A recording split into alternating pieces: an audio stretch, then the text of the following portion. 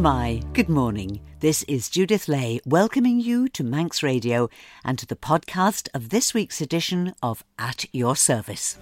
Manx Radio. On the programme today, we're going more deeply into a story that made Manx Radio news headlines on Friday morning. And as we begin the 4 weeks of December that the Church calls Advent, Richard Littledale is back with the first of 4 stories to take us to the very heart of Christmas. But first, let's have some music. There are some wonderful hymns for the season of Advent, this time of waiting for the coming of the Christ child on Christmas Day. This is one of my favourites, and yours too, I hope. O come, Emmanuel. This is a duet, Aled Jones singing with the recorded voice of his younger self.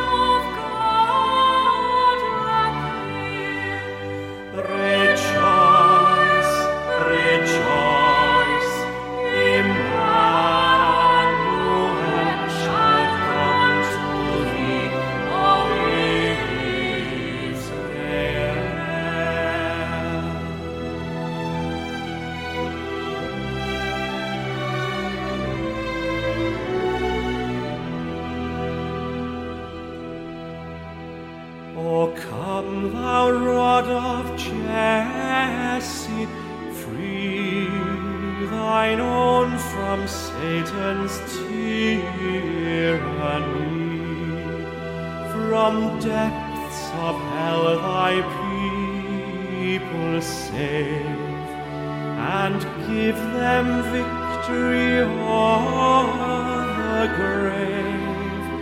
Rejoice, rejoice, Emmanuel shall come to thee, O Israel.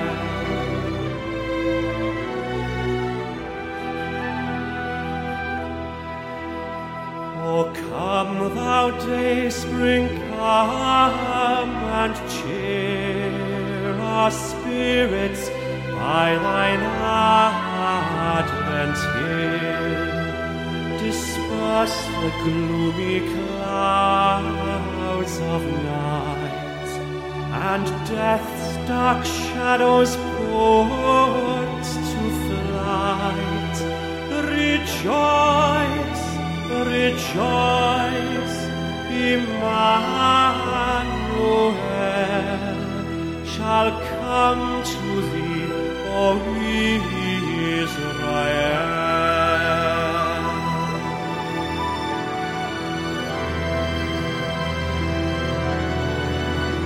O come, thou Lord of might, who to thy tribes on Sinai's height in ancient times didst give the law in cloud and majesty and awe. Rejoice, rejoice, Emmanuel shall come to thee, O Israel.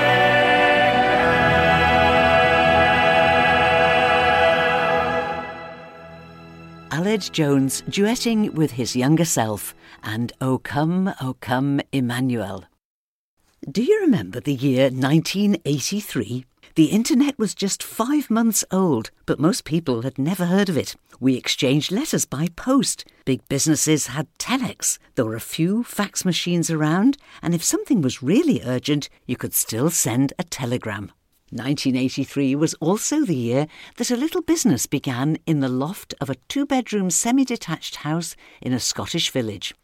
40 years later, that little business, AFD Software, has grown into a highly successful operation that specialises in helping organisations to improve the quality and efficiency of their contact address lists based around the most sophisticated use of postcode technology. That's why they're often called the postcode people. Last Thursday night, I was at their headquarters at Mountain View Innovation Centre on the Derby Road near Ramsey, where they were celebrating 40 years of enterprise and also winning Business of the Year at the recent Isle of Man Awards for Excellence. And company directors David and Alison Doricott chose to link those celebrations to their annual charity event. The generosity of this company is legendary. Each year, AFD Software gives away substantial amounts of money to local and global charities. And as the directors give full credit to their staff for working hard to make the company so successful, the AFD team are invited to nominate the charities who receive donations. All this is directly in line with one of the company's main objectives, which is to generate profits and use them creatively in the relief of suffering, the improvement of society, and furtherance of the Christian gospel. But I don't think anyone was quite prepared for the astonishing level of generosity announced at this year's charity event. A total of £3.2 million is being given away.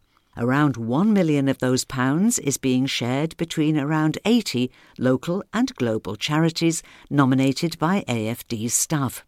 And the other £2.2 million? Directors David and Alison Doricott announced that it'll be used to buy an aircraft, a gift for the charity Mission Aviation Fellowship, which works globally, transforming the lives of people living in remote and isolated communities in around 24 countries. The plane that AFD Software is buying, a Cessna 208, will be used specifically in Papua New Guinea. Present at the charity event on Thursday night were Donovan Palmer, Chief Executive Officer of Mission Aviation Fellowship, and Joanna Roberts, Partnerships Manager at the charity. And after the announcement, they told me much more about the work they do and just how very significant this gift of a plane really is. MAF uses light aircraft to reach communities, villages that are inaccessible to the outside world, and we enable many partner organisations to deliver development, education and medical care to millions of people. AFD Software has committed to buy the next plane for our program in Papua New Guinea, a donation worth $3.2 million. And this really strengthens our footprint of our humanitarian activities in this country, where just a very small percentage of the country is served by roads. There are dirt tracks that are impassable, and parts of the country have zero access at all. You literally have to walk in and out. And so communities are only served by the humanitarian work that we do. The Cessna 208 Caravan, it will be brand new off the production line of Cessna, a very exciting piece of technology in that respect. It's 9 passengers plus crew, but actually it's so much more than an aircraft in MAF's service. The seats can be removed for it to carry cargo, which could be a huge fridge carrying vaccines, a hardware store with building materials, perhaps to build a school. Sometimes, this aircraft will be an ambulance. At another time, it will be a vital food delivery or a classroom or a pharmacy, a dentist clinic. So it's really endless, the impact that is made by an aircraft. There's no 999 in the countries MAF serves for the isolated people of these areas. But thanks to AFD Software, there is MAF and there will be a plane that can mean the difference between life and death. The Cessna 208 Caravan is the backbone of MAF's fleet, and it's referred to as a workhorse of an aircraft because it's small enough to get into rough bush airstrips, but it's tough enough to survive the experience and carry a useful payload. So it's been very, very carefully thought through, and they've really given us the best of the best for the task and the mission. These airstrips have been put in by villagers with their own hands, taking, many years to carve it out with hand tools. This is not a tarmac runway like you might see here on the Isle of Man. It is a dirt strip. These planes are rugged and built for that. And our pilots fly in and out of these locations, obviously with a lot of skill, because it's not your standard type of airport that you're flying into. The depth of the relationship that we've got with AFD is just a wonderful thing, and that's why we're so overwhelmed. And in a world where there's a lot of sad and difficult stories, this is a good story. It's a story to go home and say, there are some great things happening. Joanna, how do you recruit your pilots? Well, in many cases, actually, people have caught the vision early on in life. We have many pilots whose imagination was fired by seeing aircraft as a child, and they'd perhaps heard about MAF through their youth group or through their church. And in many cases, they've planned for years and years to join MAF. That has been the dream. And it may be that they've gone through other routes. They might have been a commercial pilot to gain that experience, or served with the RAF or such like. But their vision and mission has often been finally to work for MAF as a pilot or an engineer, of course. Always engineers are just as important, and in fact there's a worldwide shortage of aviation engineers, and so that's a group of people that we're really, really keen to recruit. Now, this is a vital work, but it's also very expensive. How are you funded? MAF doesn't receive government funding usually. It's predominantly funded through our supporters around the country who very generously support the work of MAF, but also charitable trusts and foundations, and of course supporters like AFD Software, who we're so grateful to, really deeply partner in the work of MAF faithfully for decades in AFD's case. This particular plane, what kind of terrain is it going to have to cope with in Papua New Guinea? Papua New Guinea is home to some of the most isolated communities on the planet, with 86% of the population living in rural and very mountainous jungle. 3 in 4 rural villages have no access to reliable transport, and 14% rely entirely on aviation. So you can imagine the kind of impact that's going to make to these very cut-off and isolated villages. The aid that you provide is to people of all faiths and no faith. But yourself, is it your Christian faith that underpins your desire to do this? Yes, I mean, the vision of MAF is to see isolated people transformed by the love of Christ, and we want to be a demonstration of God's love to very remote and isolated communities. But as you say, the assistance that MAF brings is not conditional. It's for all people of all faiths and none. Amazingly, this isn't the first big gift that AFD has given to Mission Aviation Fellowship. In 2008, to celebrate the company's 25th year in business, they bought a Kodiak aircraft that has worked for the last 15 years in Kalimantan in Borneo, and, as Dominic Palmer explains, has become something of a legend. It has the most hours on its airframe as any Kodiak aircraft in its class, and so it's quite amazing how much good it's done, but it's also one of the leading aircraft in the world in terms of flight hours. And so a lot of things have changed, though, since then, and AFD Software has been a UNESCO Biosphere Award winner in terms of their green initiatives as a company. And now it's translating through to this donation. One of the things that AFD Software wants to do is deploy green technology through this aircraft, where we're installing solar panels into villages under our MAF Tech division to help villages get connected, reduce their reliance on generators, and provide the technology they need so that they can be part of the global commerce of the world. And so this is really exciting because this is an area that MAF wants to go more into. And so having a partner like AFD that is so enthusiastic about doing things that are better for the environment, we're thrilled that they want to partner with us in this way. This digital divide is really a big issue. If people are going to get out of poverty, people often think about medicine, which is true, and educational materials, but really technical connections through Wi-Fi are no longer a luxury. If you're going to be involved in commerce and a citizen of the earth, you have to gain access. And so this is now part of an essential element of helping isolated communities grow. What kind of a timescale are we looking at, Donovan? The plane will be coming in about September of next year to the Isle of Man, eventually make its way over to Papua New Guinea. So this is a once-in-a-lifetime opportunity to see this aircraft because it will never return to the UK again, to see it on its way for its mission. You know, this whole project really captivates the staff of MAF around the world because this is coming out of the Isle of Man, this plane, and there's already another plane. And I don't know of anywhere else in the world where there's been such a concentrated amount of support to launch 2 planes, and this time to another island. So as a global charity, you just want to say thank you to AFD Software for their support because it is a very special place for MAF, the Isle of Man is. Thank you to Dominic Palmer and Joanna Roberts of Mission Aviation Fellowship. As the excitement of Thursday evening died down, I had a chance to chat with Managing Director of the Postcode People, David Doricott. David started our conversation by reflecting on that first plane he bought for Mission Aviation Fellowship 15 years ago. You have to remember it's in the context of a report we've just all heard about what our donation 15 years ago has achieved. How many hundreds of people are still alive, how much freight has been moved into inhospitable places, how much infrastructure has been built, how many medicines have been carried. So the offer of a donation of a new aircraft is in the context of a very successful, what you might call high return on investment from 15 years ago. Well, that was your 25th anniversary gift back in 2008. Had you been thinking for some years that maybe another plane would be a good way to mark your 40th anniversary? No. But then we went to an event by MAF in Edinburgh that we didn't intend to go to, and we heard the story of the need of the aircraft replacement fleet. Aircraft do get older and they need more maintenance. And what we want is to think about the aircraft being available. If that call comes, you can't say, no, the aircraft's in the shed for 3 months. And it just makes such a lot of sense to standardise on one particular aircraft type, so all your parts, all your technical training, all your pilot training is on a universal platform.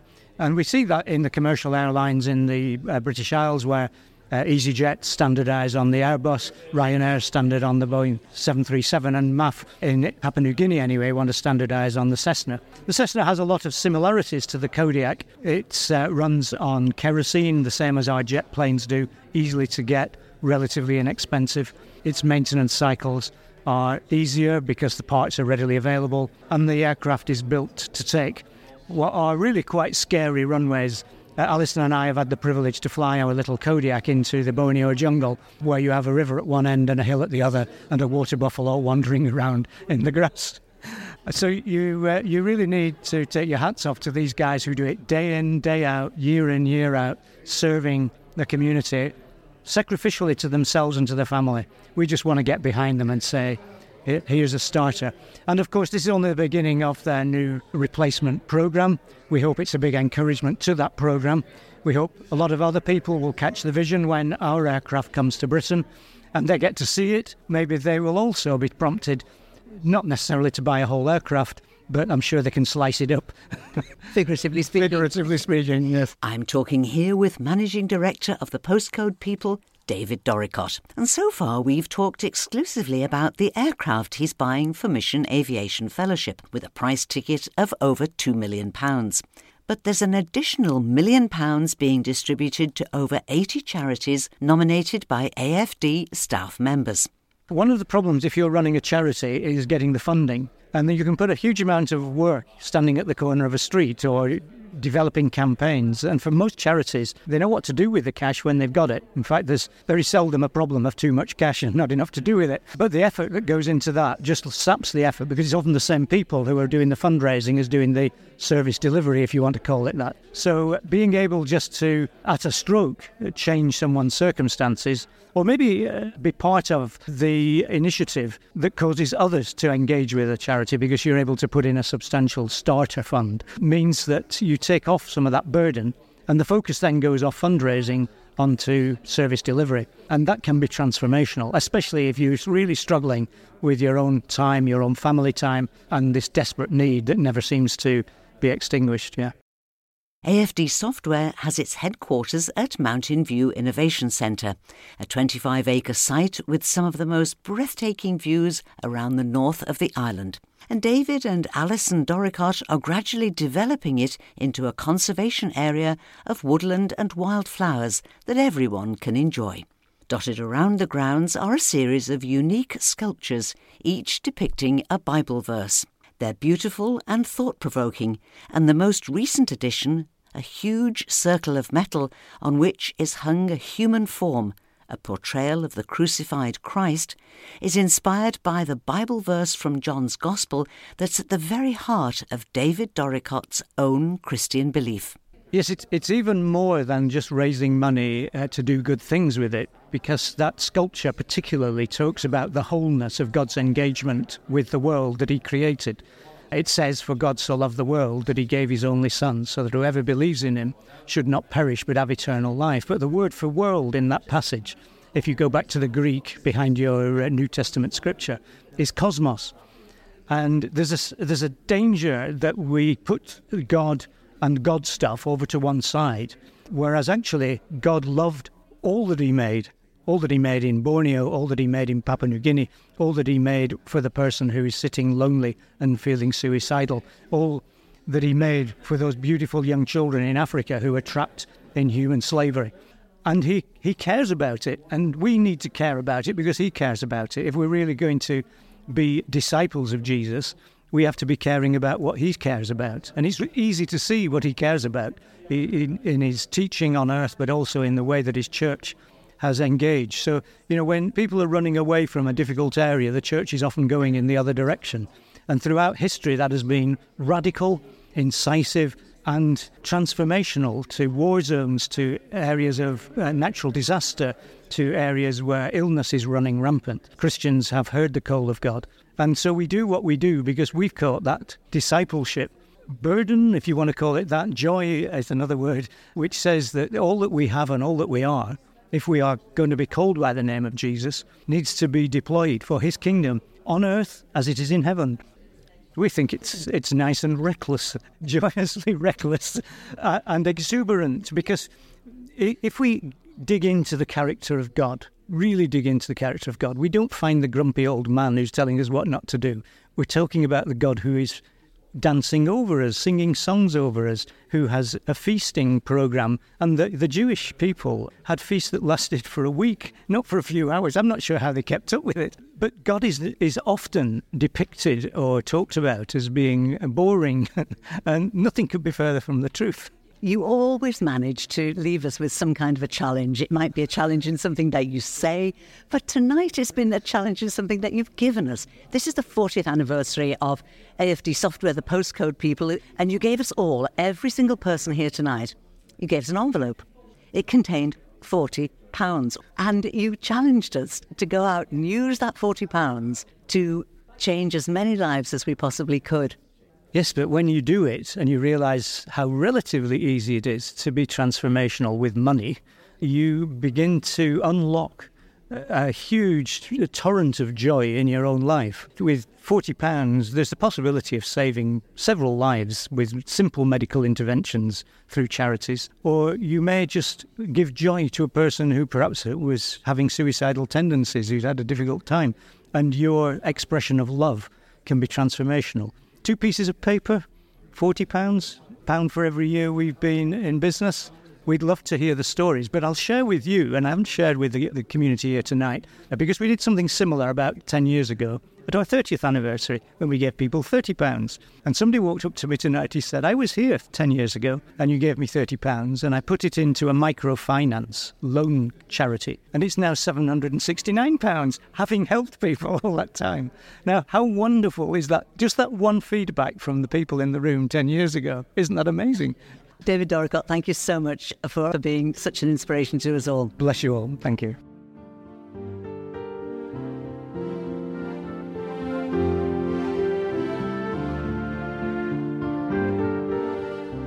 And now it's time to welcome back Richard Littledale, author, broadcaster, retired Baptist minister and storyteller.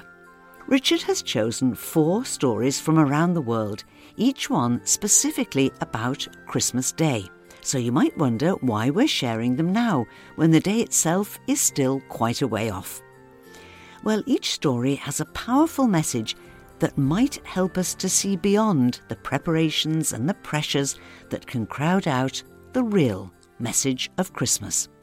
A few people have told me they're planning to put up their decorations this weekend, so I thought we'd start with a story about the Christmas tree.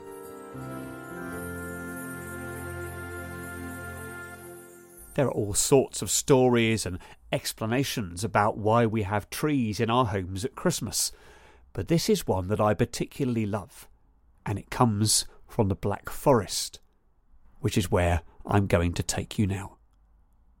Come with me, deeper and deeper into the heart of the forest, snow crunching underfoot, and the swish of the pine tree branches overhead. As we wend our way deeper and deeper into the forest, there is a small clearing, and in one corner is a little wood cabin, which is where our story takes place. One Christmas night, the woodcutter and his wife were inside the log cabin eating their very simple supper. There wasn't much of it because they were very poor, but they shared it with glad hearts and enjoyed the small fire in the grate that kept away the worst of the winter cold. Partway through the meal, there was a soft knocking at the door. They both looked at each other, wondering whether they'd imagined it. But no, there it was again. A knock. Pushing back his rough wooden chair, the woodcutter went to the door and opened it, only to see a child standing there, barefoot in the snow. He looked thin and cold, and his clothes were in rags, so straight away the woodcutter brought him in. They gave the child some supper, and after that gave their bed up so the child could sleep comfortably all night long. The two of them sat in their chairs instead and waited for morning to come. Now usually in the morning they were woken by the sound of birds singing or the wind rattling the branches of the trees against the window, but not this time. This time, on that Christmas morning, they were woken by the sound of singing.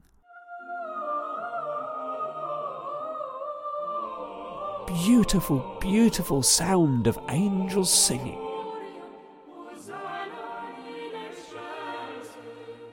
They opened the door and had to shield their eyes against the brightness of what they saw. There was a choir of angels in the sky just above their little house. And there, in the middle of them, was the child who had visited them last night. He looked so different now, though. He looked like Christ himself. Seeing their puzzled faces, the child smiled. "I am the Christ child," he said, "and you took me in and you cared for me." With that, he plucked a branch from one of the fir trees and pushed it into the snow by the log cabin's door. "There," he said, "every year at Christmas time, that branch will turn into a tree that will flourish with all the fruit that you need, and the two of you will never go hungry again." And so it was. Every year at Christmas, that little tree would bear fruit to eat, as well as golden apples and silver nuts, and that couple never went hungry or poor again. Nor did they ever forget the night the Christ child came knocking.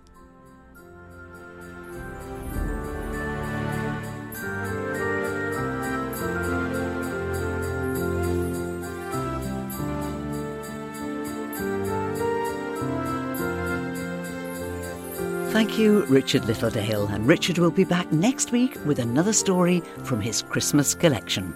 And we end now, as always, with a look at our notice board, and we'll start with events this evening.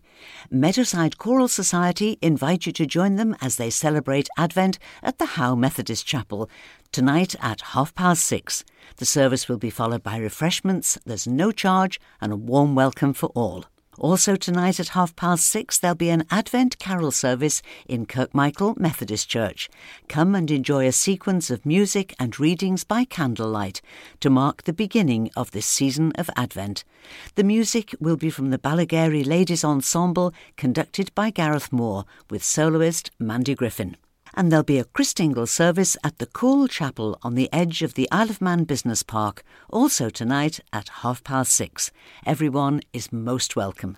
Motor Neurone Disease Association Isle of Man invite you to their Christmas Cracker on Tuesday the 5th of December in St John's Methodist Church.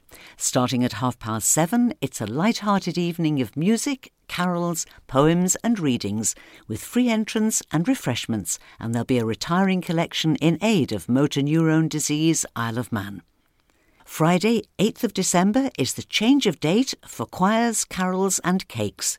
Castletown Methodist Church are hosting the Manx Children's Choir and Sheehan and Millish Choir for a festive concert followed by refreshments. It's on Friday night at 7:30 and entrance is £3 for adults, free entrance for children. This was originally advertised as Thursday the 7th but has been changed to Friday the 8th. Friday, December the 8th, is also the day for a tasty lunch of soup and a pudding at Port St Mary Methodist Church. It'll be served between noon and 1:15. The cost is £7 per person. Everyone's welcome and there's no need to book in advance. The parish of the Northern Plain invite you to their Christmas coffee morning next Saturday the 9th in Ramsey Town Hall. Open from 10 until 12 noon, admission is £2 including refreshments. Come and listen to wonderfully seasonal music from Laxey Handbells, and stalls to browse include cakes, gifts, cards and novelties, and there's a raffle too.